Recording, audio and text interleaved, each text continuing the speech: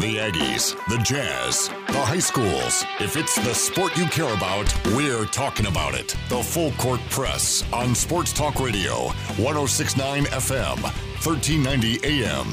The Fan.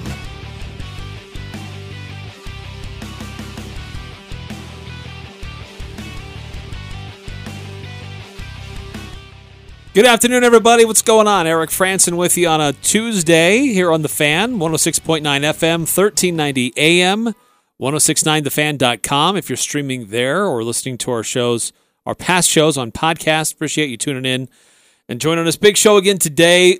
Yesterday, it was the Mountain West making a decision right before we went on the air that they weren't going to do anything with fall sports for this season. And now we're learning today that it's the Pac-12 and the Big Ten. Now, we heard those rumors yesterday morning that announcement could happen today, and it did, in fact, happen today. So we'll discuss the implications of that, who else may follow, or will anyone else follow? Will it just be those four conferences that opt to not do anything, the Mountain West, the MAC, Big Ten, and the Pac-12? But we'll dive into that. We'll also look at how that affects potentially an NFL season, and what they might do in the future, considering the players that may not be playing this year, and how does that affect the future NFL draft. We'll get into some other NFL things today as well. Ethan Durstelar, who works for the NFL, he's joining us again in studio. Always great to have his insight, his insider information about what's happening in the NFL. And also AJ Knight joining me today. On the Full Court Press, voice of the Mountain Crest Mustangs, filled in many different times before. So thanks for being on with me today, guys. Yeah, happy to. Yeah, great to be here. So first of all, let's get into the announcements from the Big Ten and the Pac-12. Both conferences saying they're suspending their fall activities, but the Pac-12 goes a little bit step further, not just saying that we're suspending or postponing fall sports. They're not going to do anything until January 1st. So that means that has serious implications for men's basketball, men's and women's basketball, other winter sports, and that's basically wipes out the non-conference schedule for any men's basketball teams. So University of Utah, they're hearing this news today, and they're freaking out. They have to be just beside themselves over the news today. Yeah, I can't imagine. I mean, to lose football and at least half of your men's college basketball season in one fell swoop, I feel like that athletic directors are probably looking at their budgets, especially at Utah, and just their heads are exploding. I mean, that's huge. That's a huge percentage of your revenue, probably upwards of 85-90% of the revenue your department's bringing in each year. That's just, I can't even imagine what's going through the head of Utah's athletic director today. And AJ, I know you come from Big Ten country. Yes. So, I mean, your reactions to the announcement today?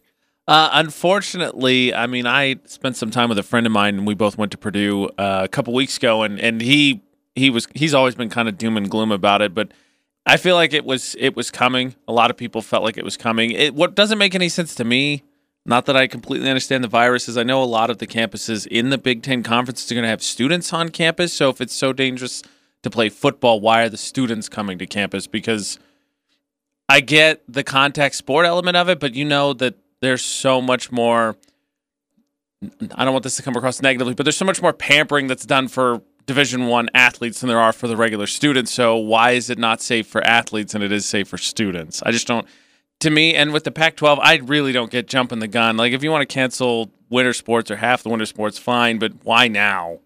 Can't you wait it out at least a little bit to see how this goes? Yeah. Well, I think that's a surprise. Yeah, piggybacking off that, it's like these Big Ten schools are still going to have kids on campus, and the football players obviously are students first, so they'll be on campus. They're going to be going to parties. There's going to be nothing to take up their time. They're going to be much more likely to be exposed to a virus, I would think, exposed to the virus at a college party or at a college classroom than in a controlled bubble environment where they're getting tested 2, 3, 4 times a week, right? I mean, again, I'm not an epidemiologist, but you would think that would be safer. I think there's I was maybe a little bit guilty of making this argument yesterday in the heat of all this that was going on to suggest that if they're not playing football, kind of like what you guys are saying, that they won't get the testing, they won't get the nutrition, they won't have the control, like curfews they have to be met and things like that. But I think one thing I went maybe a little too far, and I think others around the country, I'm seeing this too, is to suggest that these players would be home, and who knows what situation they're at home. They'll still be on campus. Right. They'll still be in a university environment, but they won't have some of those other controls that they would normally if they were in a regular routine with a football team. For sure. I mean, I think I made the worst decisions of my life from the ages of 18 to 22 on Utah State University's campus, right? Like, these kids aren't just going to be sitting in their dorms socially distancing. I mean, they're 18 to 22-year-olds without the structure of football, even if the president of the university says, hey, don't go out, don't party. I mean, they're 18 to 22-year-old kids on a college campus. They're going to go out and party. It's just, I mean, if I know I don't have a game, if I know I'm not going to be tested for whatever, if I know I don't have to meet a certain curfew because there's a practice the next day or a game the next morning. Yeah. I mean, and nothing's going to stop them. Yeah, especially because you look at they're the best athlete. They've been the best athletes their entire life. Nobody's really ever told them no. Without that structure, like, again, they're 18 to 22-year-olds that have been gods among men for 18 years of their life, and now they're just told, like, hey, you can't go out. I just don't think it's going to happen. The other thing that, not to say that lives are less valuable than money, but how many Olympic sports have been canceled in college sports already before, like, football season hasn't even technically started? So now if you're the Pac-12, what does that mean long-term for your programs? I mean, Stanford closed, half a dozen programs about a month ago? Yeah. Oh, about a dozen. So now they don't have football. Now they're losing half the basketball season. I mean, what are the ramifications financially going forward? On top of that, if the SEC holds out, and I think they're going to be the last one, and I think the ACC is going to be right behind them, the Big 12, from what I've seen, is more on the fence. But if those three conferences decide to stick it out and come up with a season in the fall, what are the ramifications for the sports landscape going forward? Does the Big Ten fall behind? Pac-12 already struggled to get into the playoffs. What does this mean for their sport outlook going forward when it comes to that? That's a great point because they're going to own the space. Yeah. I mean, they will have exclusive Saturdays will be about only a handful of conferences, and even average players will be billed as great players because there's nobody else to steal the attention away. Yeah. And these programs will get the financial resources, they'll get the money, they'll get the attention, and they'll get the top recruits. Do you think there'll be realignment implications? Like you saw Scott Frost from Nebraska yesterday say, we want to play, we're looking to switch a conference.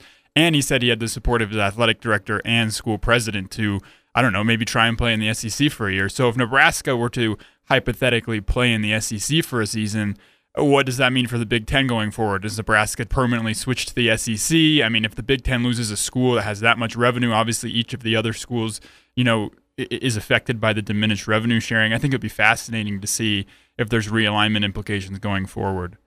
Yeah, I think you're absolutely right. That is a real concern. There's several college coaches, college programs, even athletic directors who were not on board with these decisions. These were university presidents that made these decisions. There were some degree of getting feedback from athletic directors and what was going on and how it would affect their departments. But by and large, it was the presidents that made these decisions. You brought up Scott Frost. Here's actually some of the things he had to say, and that some of his comments about that his team, they want to play. They're ready to play. They'll do whatever they need to do. There's a lot of speculation, a lot of things swirling right now with what's going to happen. I wish I had all the answers. I don't. I have a group of players that I love, every single one of them. I ask them to fight for us all the time, to fight on the football field all the time. I think at sometimes the head coach's responsibility is to fight for what they want to. Our football players want to play. The coaches want to coach. We want to play football this year at the University of Nebraska. And then these are comments that he made. This was yesterday, of course, before today's announcement. But if the Big Ten ultimately decides to cancel, what is Nebraska's response?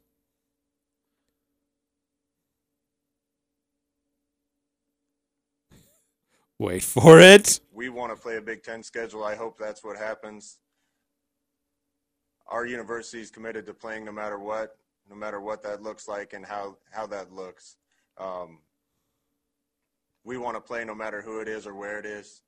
So we'll see how those chips fall. We certainly hope it's in the Big Ten. If it isn't, I think we're prepared to look for other options. There you go. That's a reference to what you said earlier. They are going to look for other options. So I think going forward it could be interesting. CBS Sports put up an article less than half an hour ago talking about it, and TV executives, which is the problem with the realignment, said that it's actually really challenging because even if Nebraska could figure it out, they would not. Big Ten owns their television rights, and so if they go play with the SEC, it throws a big anvil into that whole situation just on the subject. The other thing is the problem with it. So I understand what Scott Frost is saying, but in all honesty, how much thought do you think really the presidents put in when they said we'll maybe play football in the spring? Because that to me, I don't personally see it happening because it sounds like it's just well maybe this will happen, but I don't really think they've done any legwork into it. So because you have all the stuff with the draft, you have all the stuff with the bowl games. You have, so are they going to split the bowl games in half? Is there going to be a real championship or championship 1 and championship part 2? I mean, they may play a conference schedule and a conference championship just so they put it down on the record books, but I don't think if they play in the spring, which I don't think they will, they're not going to play in the bowls. They have to communicate with the NFL to fix its schedule, and I don't see it happening. I've said this on the show before. I totally agree with you. I don't see a spring season happening. Even if it did, and I've said this, the best players aren't going to play. Like the Big Ten, like Justin Fields, no way is he going to be like, yeah, I want to suit up January 30th. The draft's on April 15th. I'm going to risk tearing my ACL. Like that's just not going to happen. So you're going to have a bunch of no offense to freshmen and sophomores, but a bunch of new players that are unproven go out and try to play in the spring. I mean, I don't think it's going to happen. And again, piggybacking off what you said, I don't think that the school presidents put a ton of thought into saying we're going to push to the spring. And I think that points, and I hate to be the NCAA doomsayer, to the flawed structure of the NCAA, where the college presidents are making these decisions, and the people that actually have a say and have a stake in college athletics really don't have a say in it at all in what happens, right? Like Scott Frost wants to play. Yesterday, Jim Harbaugh said he wanted to play. Luke Fickell said he wanted to play. Dabo Swinney said he wanted to play. All the players came out and said they want to play, and that doesn't matter. They don't have any say in the decision, which I think points to the larger flaws and ultimately the flawed structure that governs college sports. Yeah, I don't think it's a safety decision. I think it's a liability decision. I think they made the decision to avoid lawsuits. Yes, it's about liability. Absolutely. And regarding spring, the Big Ten in their announcement, they said. They will continue to evaluate a number of options regarding these sports, including the possibility of competition in the spring. Decisions regarding winter and spring sports will also continue to be evaluated. So nothing really definitive. The Pac-12 basically said the same thing, that they said college sports cannot operate in a bubble. This is Larry Scott saying this. Our athletic programs are part of a broader campus and communities where in many cases, prevalence of COVID-19 is significant, but still really no commitment or a game plan for what could happen in the springtime. And this is where I get so frustrated with this is that in March, when things started to shut down, we started to see there's a possibility this could affect college football or the fall sports. As even when we got into May, when teams are like, hey, we got to know a game plan for when our players can report on campus to do workouts, to do their weight training, yada, yada, yada. And it was like, well, we'll wait and see. We'll put it off. And even in June, when we had a better idea of where the numbers were and what was happening, still there's been no consistent plan or plan of attack here. And it's so frustrating that these organizations can't get that figured out. Well, I think you said it before we got on air. Why is it that one conference says, no, this is manageable, and one conference says, no, this isn't? What's the difference? I think it's fascinating. Exactly like you said, this is the Big Ten commissioner's statement. As time progressed and after hours of discussion, it became abundantly clear that there was too much uncertainty regarding potential medical risks to allow our student athletes to compete this fall. And then Dr. Cameron Wolf, a Duke infectious disease specialist who's the ACC's medical expert, says, we believe we can mitigate it down to a level that makes everyone safe. I believe you can sufficiently mitigate the risk of bringing COVID onto the football field or into the training room at a level that's no different than living as a student on campus. So you have two medical experts hypothetically saying two different things. I just don't get how you get to that point. That's what's so confusing. It's not like one has respected epidemiologists full credentials. Right. And another one's like no offense, but to the chiropractors of the world, but one was like a chiropractor and says, I'm a medical doctor and this is my opinion. These are very competent medical professionals that these conferences are turning to, and they have like 180 degrees different opinions about how to move forward. Yeah, I mean, you look at this guy from Duke, right? The ACC's expert. He's a doctor of infectious diseases at Duke. I mean, you can't criticize that guy of being like a Republican shill, right? That's just trying to get football to be played. Right. But on the other hand, neither is the Pac-12's doctor, like you said, Eric. They're fully credentialed experts in their fields. I don't get how they're not coming to similar conclusions. The thing that really disappoints me about the Big Ten is they were one of the conferences that went to just conference schedule, so they wouldn't have to really arrange with anyone besides their conference. So if the SEC, who looks like they're going to make this work, and the ACC as well, why not delay it? What's the problem with knocking it back a few weeks? They've done it before. I mean, so they weren't going to have to rearrange with anybody else. I mean, if that's the case, punt it down the road for a few weeks, and you have to cancel it, you have to cancel it. Actually, that gets to a text that we got in. By the way, if you want to text the program, I'd love to get your reactions to the announcements today. 435-339-0321. 435-339-0321 if you want to text in. This coming from 9315 says, I feel like they're just kicking the can down the road and not coming up with a plan. Yes. Why would you do that? I did not hear anything in their press conference today that said they have a plan they're working on, but they just gave up. We can and should do better for college athletics. I think I mentioned this earlier, but I think that the reason there's no plan is because the system is so flawed. The college athletic system, like if this were in the hands of athletic directors, coaches, and players, and then I think that you would have a little bit of a more concrete plan because these are the people it affects, right? But the people making the plan are conference commissioners who just worry about TV money and college presidents who just worry about TV money. So I mean, they don't really have any incentive to make a plan because that's not where their money comes from. No, it's funny he says that because think about the playoff committee. It's not run by the NCAA. Right. It's an outside organization that picks the biggest games of the season. It's not even run by the organization itself. And yet it's leadership. Yeah, the It's a leadership NCAA has problem. been flawed for a long time, Yes. and it's just been grossly exposed through all of this. Yeah, like what player was consulted as like, hey, how do you feel about taking on the liability of playing in the NCAA? Not a single player. I'm sure bet they didn't even call one person when they made this decision. You look at the NFL, and it doesn't matter what the public thinks because the players' union negotiated with the NFL the safety protocols, right? Like the season's going to happen because the players agreed to take on the liability. They negotiated that. In college sports, there's no such structure where the players can say, yeah, we'll take on certain liabilities if you make certain trade-offs. And that's a flaw. I mean, that's an issue. That's a huge issue that I think is kind of exploitive, and it points to maybe some structural changes that will be, made in the future in college sports. And I think, maybe COVID-19 is the reckoning college sports needed. There was some speculation on Twitter, specifically with the Pac-12, regarding that actually the reason why all of a sudden this started to accelerate, specifically for the Pac-12, was that they weren't terrified of COVID. They were terrified of the whole union thing. And they were like, nope, done. There's a lot of speculation that after all these letters started coming out from all the different conferences that the NCAA really started freaking out about that because the system doesn't work if they're unionized.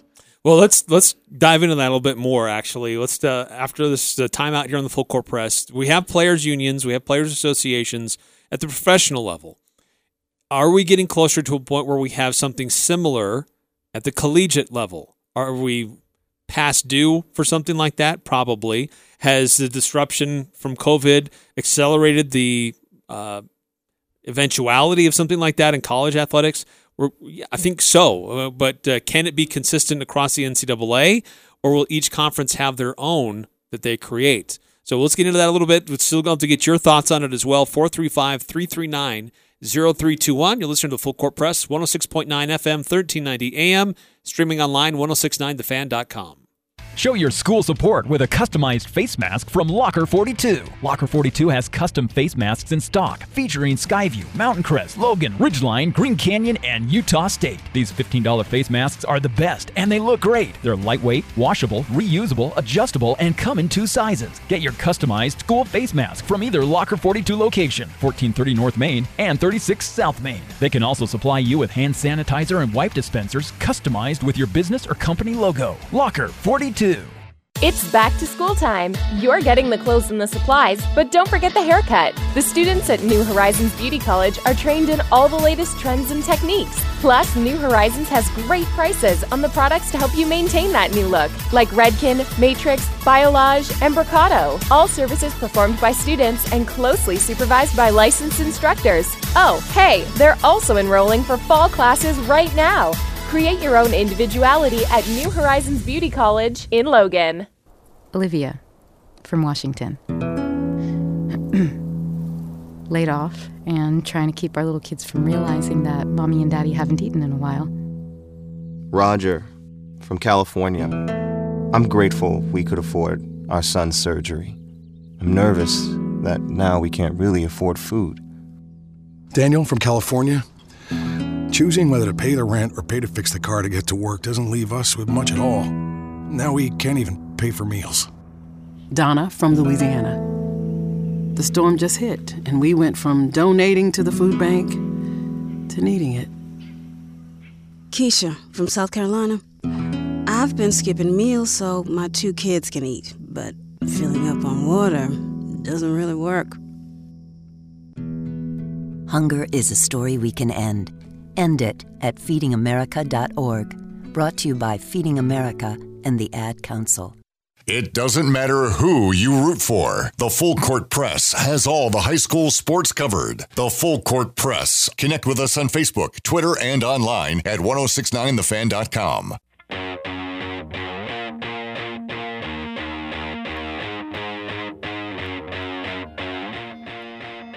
It's Full Court Press here on The Fan, and as you might suspect, statements have now been released from the SEC and the ACC. I'm not going to read all the statements. It's basically, we saw what happened in the Big Ten and the Big 12. Student safety is still our priority, and we're continuing to evaluate things. That's about all they really said. About where they've stood the whole time, I think. Yeah, really. Probably a lot smarter statement than, hey, we're shutting everything down until January. It just seems really premature still. Yes. Things that are still months away. We're making decisions now for it. But I think we discussed this the other day on this show in regards to the Mountain West, that part of the reason why some of the motivating factors to make these decisions early rather than later is there's a significant financial aspect to it. You know, the cost of bringing all these athletes onto campus early, food, equipment, all these things that go into the ramp up to a regular season. You avoid all those costs if you make those decisions now rather than wait. But the question that was brought up right before we took the time out was, we've seen these hashtag United, whatever conference United, starting to become more of a thing in the last couple of weeks. The players from these conferences banding together saying, hey, we want to play, but we want to make sure that certain things are done or met for our safety. Pac-12 went a little bit weird when they were talking about finances. Yeah, they went hard. But it's the Pac-12. Yeah, they're a little bit out there. But it happened in the Big Ten. It happened in the Mountain West. It's happened in the Pac-12. And some of the decisions that are being made in regards to whether or not play happens, as you said, Ethan, it doesn't appear to be much consultation going on with the student athletes. As a stark contrast to what happened with Major League Baseball, NBA, NFL, where they've went back and forth to discuss and agree upon these are the standards that need to be met. These are the standards that we're comfortable dealing with, and we can all move forward. Are we going to get any closer to kind of a players' association or a union in college athletics? I know Northwestern tried to do this a little while ago, and so there's some momentum building behind this. But first of all, do you think it's possible? And second, how does it work? How's it been working for an organization like the NFL? I mean, I hope it happens. The power structure that exists currently in the NCAA is so massive that I think it really makes it difficult to form a players' union that isn't just for show, but actually has legitimate negotiating power, can actually sit at the table and say, this is what we will and won't do, just because of where the money is and how the conferences work currently. I think it's difficult. I will say that for the NFL, obviously, sometimes the Players Association can be a thorn in the NFL side, and the NFL can be a thorn in the Players Association side. But when it comes to crises like we're facing now, it's extraordinarily convenient and good for the game to have a Players Association that can assume some of the liability, right? Before we went into the break, AJ mentioned like, hey, this decision is strictly a liability decision for these universities. The conference, the school presidents are making this because they don't want to be out money. And that makes sense because if they told their players to come back and the players got COVID-19 and players had no say in making that decision, then they should be able to sue the school for negligence or for gross misconduct, right? But in the NFL, the Players Association sits down, right? The Players Association Council sits down with the National Football League's council, and they basically, so the Players Union in the NFL is made up of 32 player reps from each of the 32 teams, and then an executive committee, a president, and an executive director.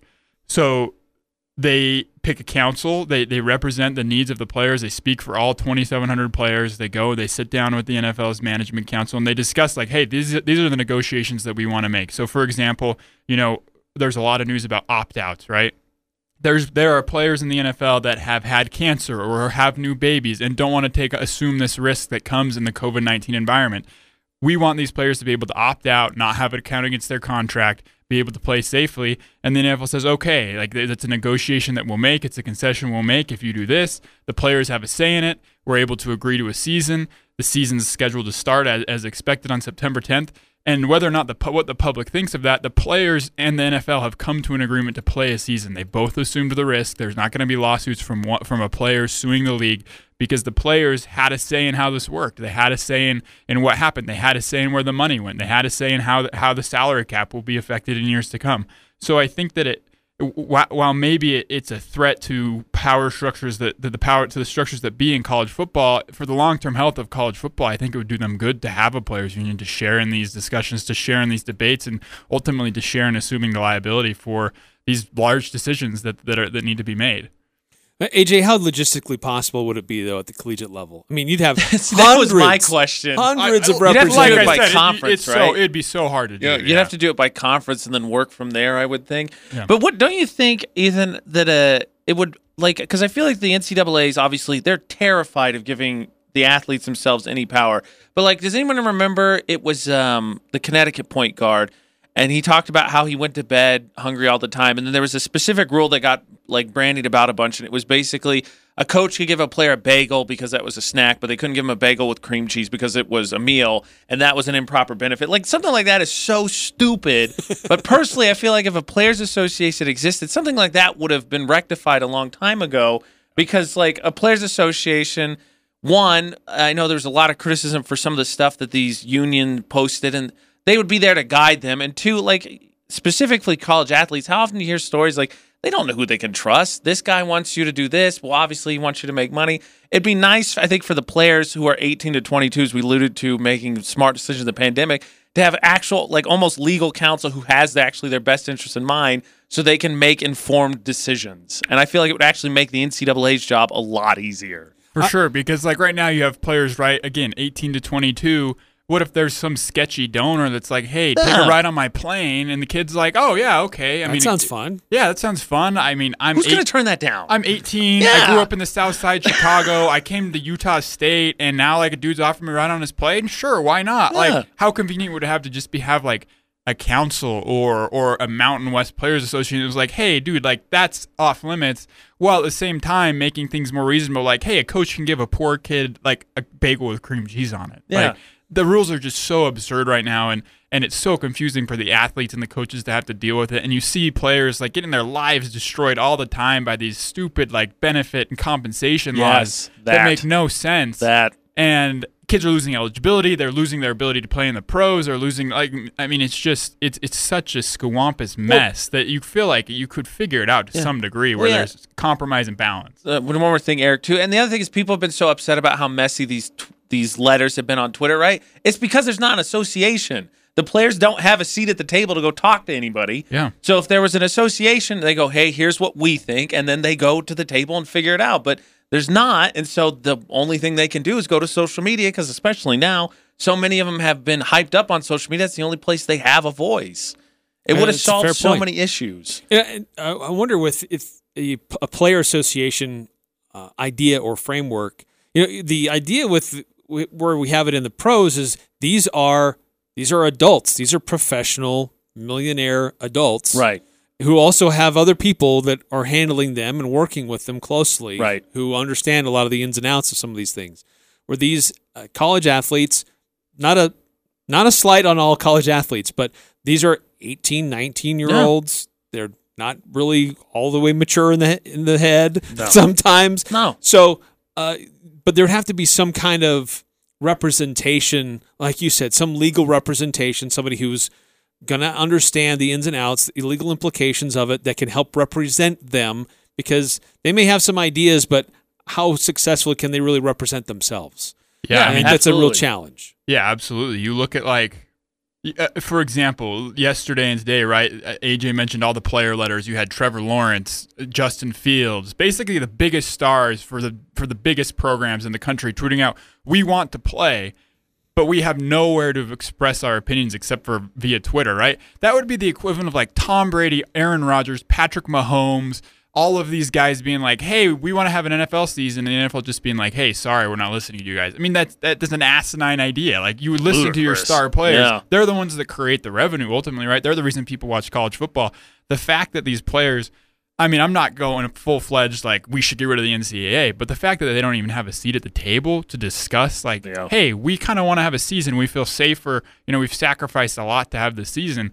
That's insane. That's insanity. They don't even have a chance to sit down and express their opinions to these school presidents, and the school presidents are just like, sorry, we're not having a season. The governor told me no, or the network told me no. I mean, it's sad. It is. And there are player councils that do get created at the conference level. There's usually a male and a female athlete from each school that represents.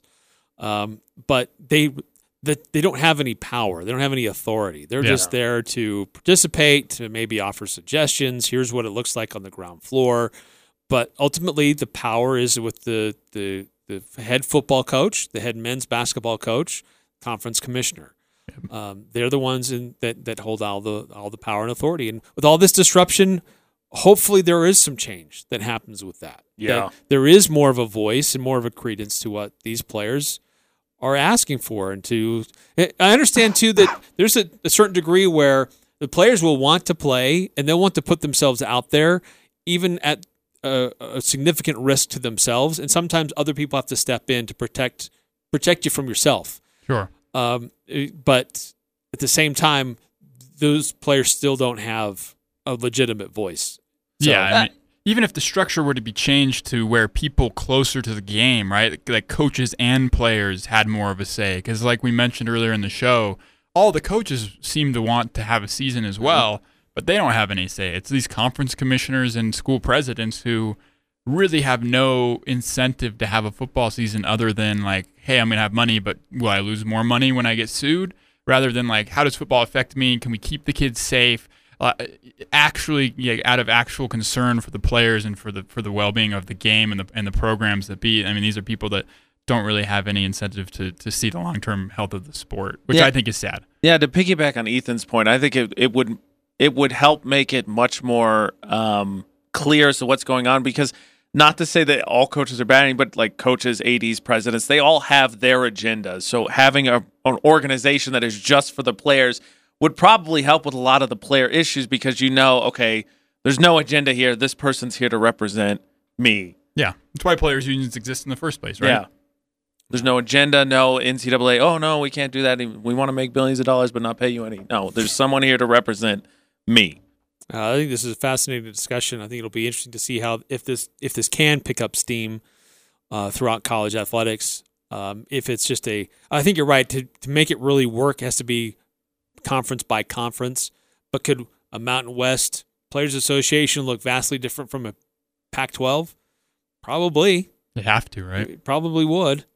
But still have something in place, some structure that gives the athletes some voice and some power and authority. I agree. I don't think that the NCAA, I'm with Ethan. I don't think it should be destroyed, but I think it should be careful. Football's a little bit more challenging because of the NFL's rule of 3 years, but you've already seen basketball, the players jumping ship to go to the G League, and I feel like if the NCAA doesn't kind of try and catch up, players are going to try and find a way to break it because it's just not serving their purpose. Yeah, I was just going to say, I mean, The Rock bought the XFL, right? It's The Rock. He's going to create an enticing product, and he's a smart businessman. Maybe he comes to some college players and says, like, hey, I'll pay you something. It's better than what you're getting now. I have no eligibility requirement. Yeah, no eligibility requirement. Yeah. You come, you play in the XFL, no eligibility requirement. It's a great sounding board springboard to get to the NFL. I mean, that's already happening to college basketball. Like, I bet my prediction is that in 5 years, none of the legitimate college basketball stars will even play college basketball. They'll play in the G League. They'll go to New Zealand. They'll go to Europe. They'll play for 2 years, and then they'll just transfer over to the NBA.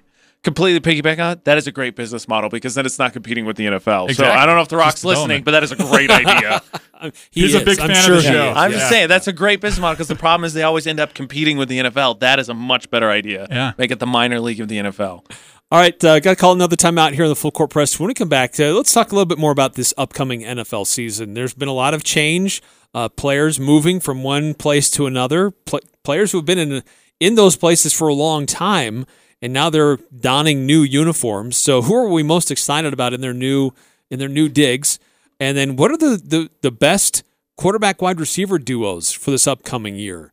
Some of those moves impact both of those, either quarterbacks or wide receivers. Could they make both of those lists? And a little bit later on this hour, we'll also get into our stat that blew our minds and our player of the week. Stay tuned for that. Coming up on the Full Court Press. If this uncertain economy has you concerned about your job, listen to what Schreiber Foods in Smithfield has to offer. A sign-on bonus of up to $2,000. Plus, they'll match any vacation time you've earned from your current employer. On top of that, new full-time hires get health benefits starting on day one. A 401k match up to 8%. Paid time off, tuition reimbursement, and so much more. Offer applies to the Smithfield Schreiber Foods location only. Full and part-time positions available. Apply online at schreiberfoods.com and click on the Smithfield location. Equal opportunity employer. This is Ryan at My Mattress. We all know some of the side effects of not sleeping well: forgetfulness, inability to focus, bad driving, hallucinations now and again. Does this sound familiar? City of Lewiston? Lewiston. We at My Mattress care about you and your well-being. Prove all the other cities wrong and show them that you do care about better sleep, and buy a mattress at My Mattress. If you're sleep deprived and can't remember where we're located, we're at 981 South Main by the South Walmart, Lewiston. Isn't it time to sleep exceptionally? You've been putting up with a dirty, dusty wood stove for years. Why haven't you changed it? Go to Advanced Fireplace and Stove in Logan. Look through their showroom for ideas on Quadrifire pellet and wood stoves and Heat and Glow gas fireplaces. They have several demos in place so you can see firsthand how your project will look. And you can trust the pros at Advanced Fireplace and Stove. They'll do the job right. Advanced Fireplace and Stove, 752-7272. Online at advancedfireplaceandstove.com. Northern Utah and Southern Idaho's home for sports. It's the Full Court Press on Sports Talk Radio, 106.9 FM, 1390 AM. The Fan.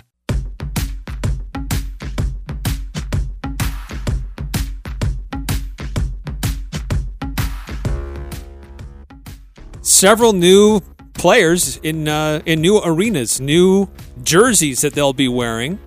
Who are you most excited to see in their new surroundings? And what does the upcoming NFL season look like for the best tandems between the wide receivers and quarterbacks? I think there could be some crossover on both of those lists. At least I do have some. But let's get your guys' thoughts on that as well. And feel free to text us in if you've got somebody that you're looking excited or you're excited to see for this upcoming season in a new uniform.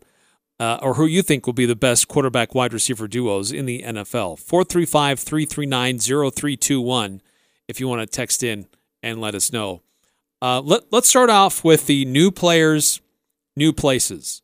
Or I guess I say old players, new places. Would be the more accurate way to say that. who are you guys most excited to see wearing a new uniform this year? So I'll start. Go ahead. I picked 5. I'll start with my number 5. I picked Greg Zuerlein, the Legatron. The Legatron. Legatron. Wow. He's leaving the Los Angeles Rams, going to the Dallas Cowboys. The reason I'm excited to watch him is to see how the Cowboys can ruin this kicker. They just have horrible kickers. I mean, they cut Brett Maher after he missed like a third of his field goals 2 years ago. They signed Kai Forbath, who was just as bad last year. I want to see if the curse, if it affects Legatron. That's what I'm excited for. That's great. That's awesome. AJ, anybody on your list? Well, I'm. I thought he was going to go. I mean, I don't know who number 1 is. I mean, obviously you have to say Tom Brady, right? Like, yeah. I'm going to be excited to watch Tom Brady and Bill Belichick until one of them retires to see which one of them is legit or which one of them wins. Because I mean, this argument has gotten kind of petty, in my opinion. But obviously they're competing. Plus, I love Drew Brees. He's a Purdue alum. I'm a Purdue alum. And so I think he picked a really interesting division to go to as well. But obviously, Tom Brady. Yeah, I think that's an obvious one. And mine is related. Another one that I have that's related to that is Cam Newton going absolutely. to New England. How well will he fit in? Just his style of play in his previous stops, just will it really work in New England, or will he adapt to the New England style? Which will adapt first? New England to Cam Newton or Cam Newton to New England? And will they still be a successful franchise with the former MVP? I mean, here's a guy who knows how to win, but he's also physically not quite as able as he used to be. And doesn't have a great supporting cast on the offense in New England, unfortunately. That's true. You guys took my number 1 and 2. I put Brady, Gronk. I combined them as one person. Is my number 1 person I'm most excited to see. Cam Newton was number 2, so I'm going to go back into the weeds. Number 4, Jack Conklin, guard, Cleveland Browns, coming over from the Titans.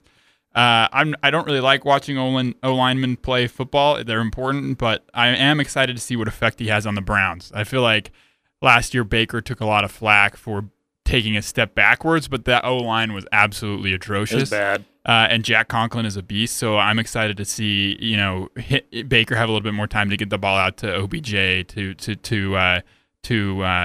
what's the name of the other guy? Landry. Jarvis Landry. So I'm excited to see the effect Jack Conklin has on the Cleveland Browns offensive front. Interesting choice. Selfishly, Nick Foles. I'm a Bears fan. I was done with Trubisky last year. You're not a Trubiscaholic. I'm not. I'm a realistic fan. He was bad last year.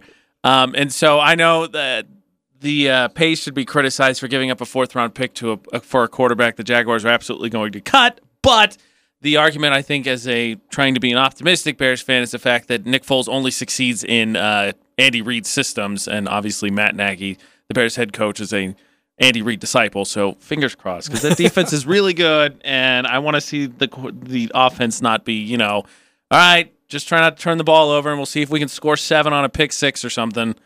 I have to bring this up with every Bears fan I meet, but Patrick Mahomes and Deshaun Watson were in that draft as well. Yes, I am aware.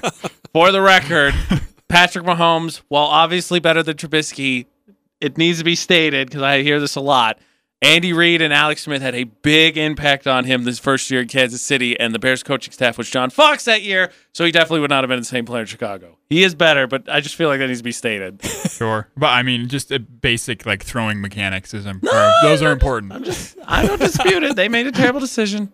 I want to go to one of our text messages that came in from 1810. Excited to see Tom Brady. He will be beautiful in any uniform. Is that Ajay? That sounds like Ajay.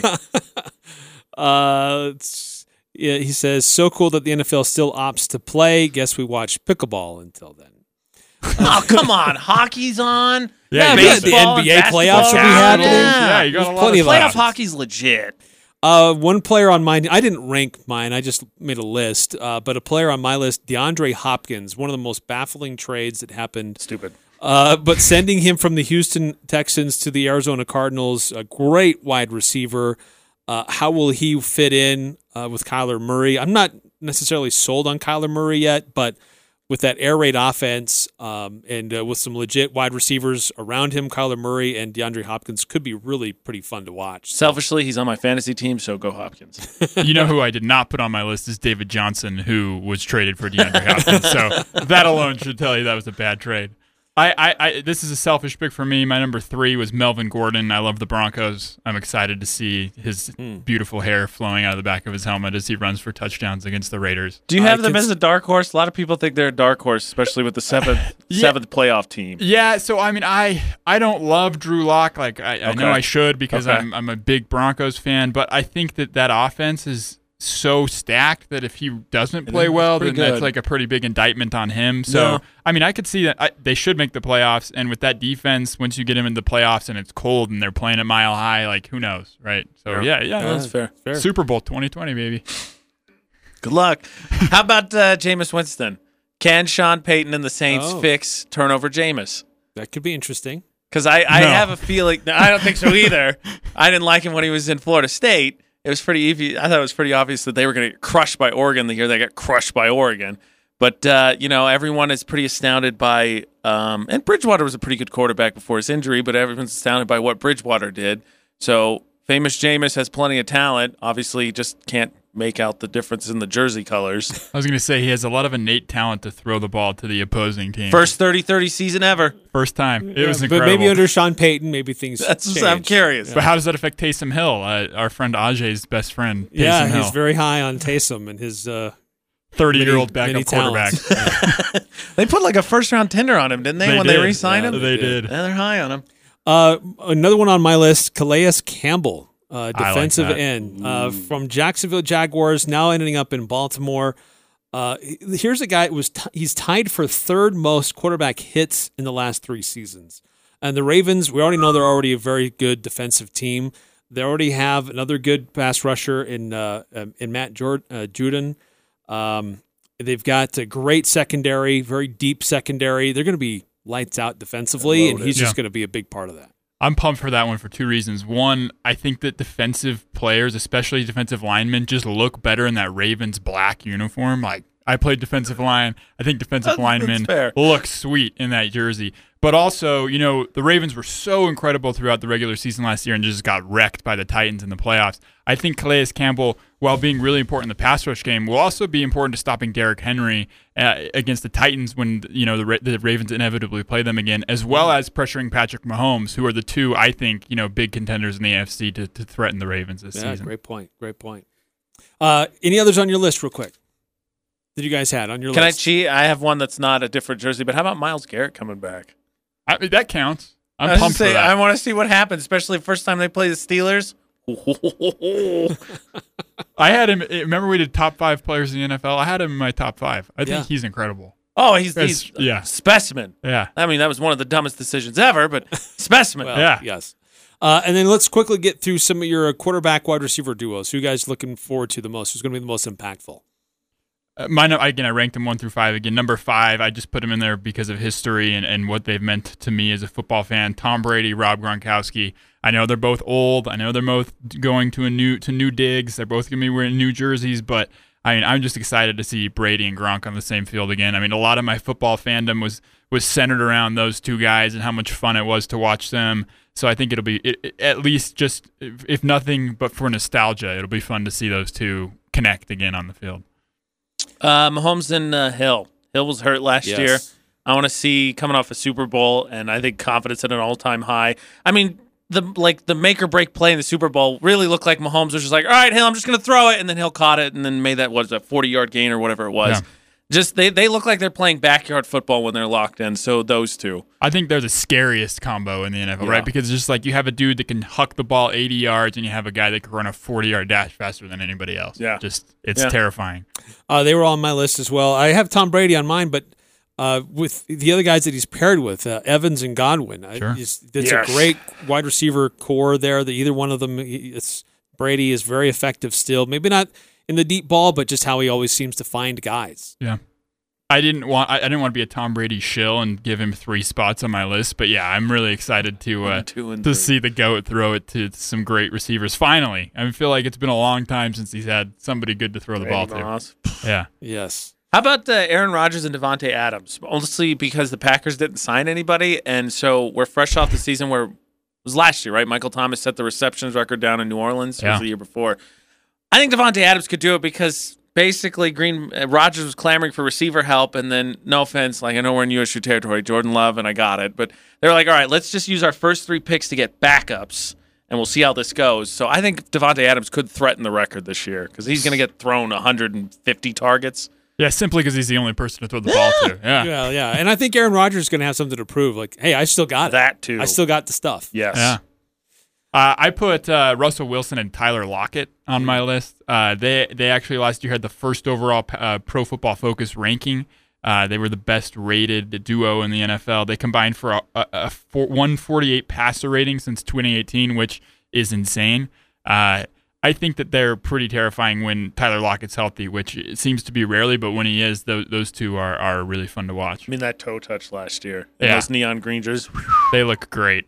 And Bobby Wagner's better than Taysom Hill. I just thought I'd throw that in there. We're talking about the Seahawks. He's not here to defend himself. Thank goodness for that pointless argument. I know that he's been around for a long time, and I know, well, both of them have, but they're still a great duo, and that's Matt Ryan and Julio Jones. I mean, best wide receiver in the league. He's still making things happen. That's a franchise that they've got some talent. They just don't know how to handle it, but it's still a really, really talented duo between those two. Yeah. I agree. I think that they would be higher on everyone's list. I think that they lead the NFL over the last couple of years in like yards per reception, total receptions, first down receptions, third down conversions. They just rarely, unfortunately, connect for touchdowns. Yeah, it's so Which weird. is a bizarre stat, but I think that that's what keeps them lower than number one on a lot of people's lists. I agree with you. I think that had they scored more touchdowns and had they not had the epic failure to the Patriots in that Super Bowl, they would probably be number one on a lot of people's lists. A text that came through says, don't forget Lamar Jackson and a healthy Marquise Brown. I like that. Yahoo I love actually Marquise has them, Brown. Yeah, it's the second. Sorry, they're the Maybe Someday Award. Yahoo has them as their best quarterback receiver pairing, so they're like 14th. Got it. I love Marquise Brown. The only thing is he's skinny. I feel like he gets hurt a lot, but in that play action offense where Lamar is like doing a lot of fake handoffs, he has the ability to run, and Marquise Brown is so fast and sneaky and can get behind the DBs. I mean, they're really fun to watch, and if Lamar can get him the ball, they're going to be awesome. Oh yeah, I mean he can run, and you're not going to not stack the box against the Ravens. Yeah. So he's going to have single coverage. Just real quick, a sleeper for me that could be interesting is Phillip Rivers and T.Y. Hilton. Phillip Rivers, new place. Is it going to be a rejuvenation for him? Is he going to be out to prove? I hate that guy. The haters wrong. Hate that guy. T.Y. Hilton, a great, very talented wide receiver. So, and then Josh Allen and Stephon Diggs in Buffalo. Those are kind of sleepers that I'm going to be keeping an eye on. Love Stephon Diggs. I know Josh Allen went to Wyoming, and we should support him as our Mountain West brother. Here it comes. But he's not good. He's not a good quarterback. Oh, man. We got to take a quick time out here on the Full Court Press. When we come back, stat that blew our mind and our player of the week. You're on vacation and your vehicle breaks down. Nothing can be worse. What can you do? This may have been avoided if you went to A1 Automotive for a pre-trip checkup. A1 Automotive will give your car the once-over so you can prevent a disaster. And they offer a 3-year, 36,000-mile warranty and roadside assistance. Online at A1AutomotivePerformance.com. A1 Automotive is so busy, they need experienced automotive techs. If you're looking for a change of scenery, give them a call or drop off your resume at the shop on 10th West. Cache Valley Ear, Nose, and Throat. The premier ear, nose, and throat clinic in northern Utah is open inside the Cache Valley Hospital and the new location in Providence next to the Bank of Utah. Social distancing guidelines apply, and you can be assured each office is clean and safe. All services are now available at the Allergy Clinic, Hearing Clinic, and Ear, Nose, and Throat offices. Most insurance products, including Select Med, are accepted. Please call 753-7880 for telehealth conference calls. Stay safe from your health professionals at the Cache Valley Ear, Nose, and Throat Clinic. Let's take a look at the numbers. It's the stat that blew our minds. He did what? On the Full Court Press. Wow, that blew my mind. All right, on Tuesdays, we take a look at the stats, what numbers just really stood out to us, and then also what players stood out to us. Let's start out with the stats. The stat that blew my mind over this past week, the Phoenix Suns. They're on a 6-game winning streak right now. They are undefeated in the bubble. Yep. They are just blowing people away, which is how good they're playing right now. Some dramatic play at the end. But by the way, you're in the middle of a 6-game winning streak. That's the longest that team has had since December of 2014. Oh. That probably tells you more about how bad they've been historically. That's awful. But that blew my mind that they have not had a 6-game winning streak for that long. Okay, so Tom Brady left the Patriots, right? So the AFC East is supposed to be more open this year than it has been in at least 20 years. Here's a stat that blew my mind. The Tennessee Titans, a.k.a. the Houston Oilers, haven't been in the AFC East since 1969. They have as many AFC East titles as the New York Jets at 4. Oh, my word. Beautiful. Take that, Rex Ryan. My stat that blew my mind, a local-ish stat. Corner Canyon High School is riding a 26-game winning streak into Week 1 against Farmington this Friday. That includes an undefeated 5A state championship season in 2018, an undefeated 6A state championship season in 2019. What blows my mind. What really blows my mind, though, is that's only the 6th longest streak in state history. Whoa. Any guesses as to what the longest streak was? That's crazy. 2010 to 2014. Oh, my word. Duchesne won 48 straight games. 2010 to 2014. Wow. Hey, we'll have to put the player of the week in the next hour. Stick around, everybody. Patrick, and this is Above the Noise. We've had a lot of great scramblers in college football history. Michael Vick, Vince Young, Johnny Manziel, just to name a few. But I'm not sure we've ever seen a whole sports scramble as much as college football has this week. When news started leaking out that major conferences might cancel fall sports, chaos broke out. Players and coaches chimed in saying that they want to play. Some schools reportedly talked about jumping to different conferences. President Trump even tweeted about it. A week ago, conferences were releasing their schedules and things looked like they were moving forward. But we've learned how fast things can change during a pandemic. A week later, the chances for a football season seem slim. What's going to happen the rest of the week? Heck, even the rest of this day. Everything is moving fast, in one direction or the other. Hopefully the sports organizers can get their act together and make the best decisions possible during a very difficult time. I'm Dan Patrick, and this is Above the Noise.